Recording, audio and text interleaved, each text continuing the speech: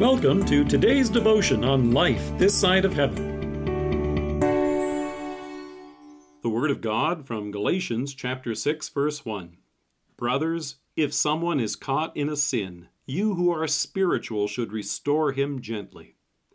As you go swimming this summer, at the pool or at the beach, have a look at the lifeguard sitting up on the chair. Imagine yourself in that position. You may not realize it, but God has called you to be a spiritual lifeguard. There may be a time when you discover someone in your midst is drowning in sin. They may not cry out for help, but you can see the signs that they're in danger. Their life is in peril. If someone you love was struggling in deep water or drowning, would you walk away? Would you tell yourself, I don't want to get involved?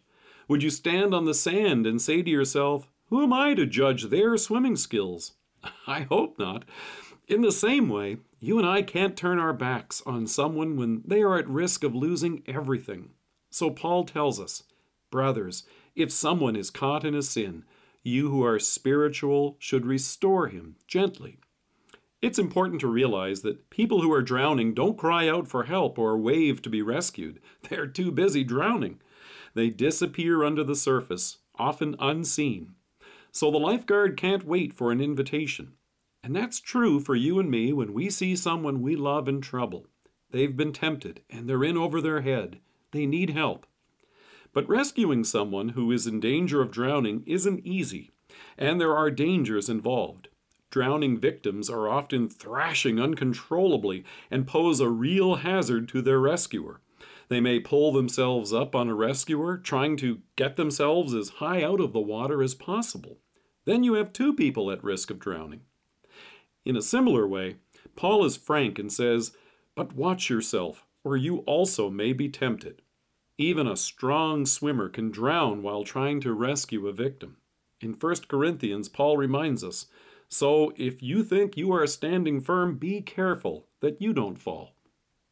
Reach, throw, row, go, tow. That was a familiar slogan of the Royal Life Saving Society, which has been training lifeguards for over 125 years. Lifeguards were taught this simple mnemonic device to remember the degree of risk involved with rescuing someone who is drowning. This slogan, and ones similar to it, continue to be used today. If there's an oar from a boat or a pole, reach out to the one who is struggling. If you can't do that, throw them a safety ring or anything that floats. If they're too far away, row to them in a boat.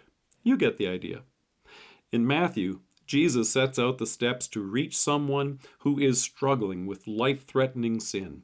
He says, if your brother sins against you, go and show him his fault just between the two of you. If he listens to you, you have won your brother over.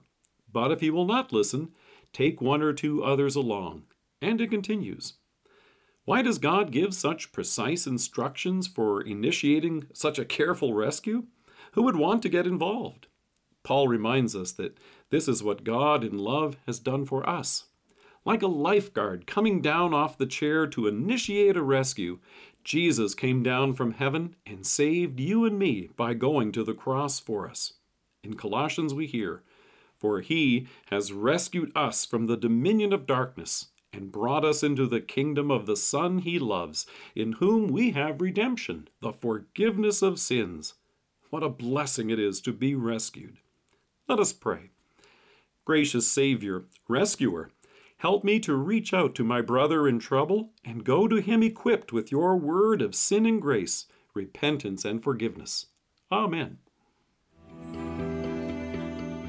Thank you for joining us. If you're listening to us by podcast or on Alexa, we invite you to browse the resources that are available on our site at lifethissideofheaven.org. God bless you and have a great day.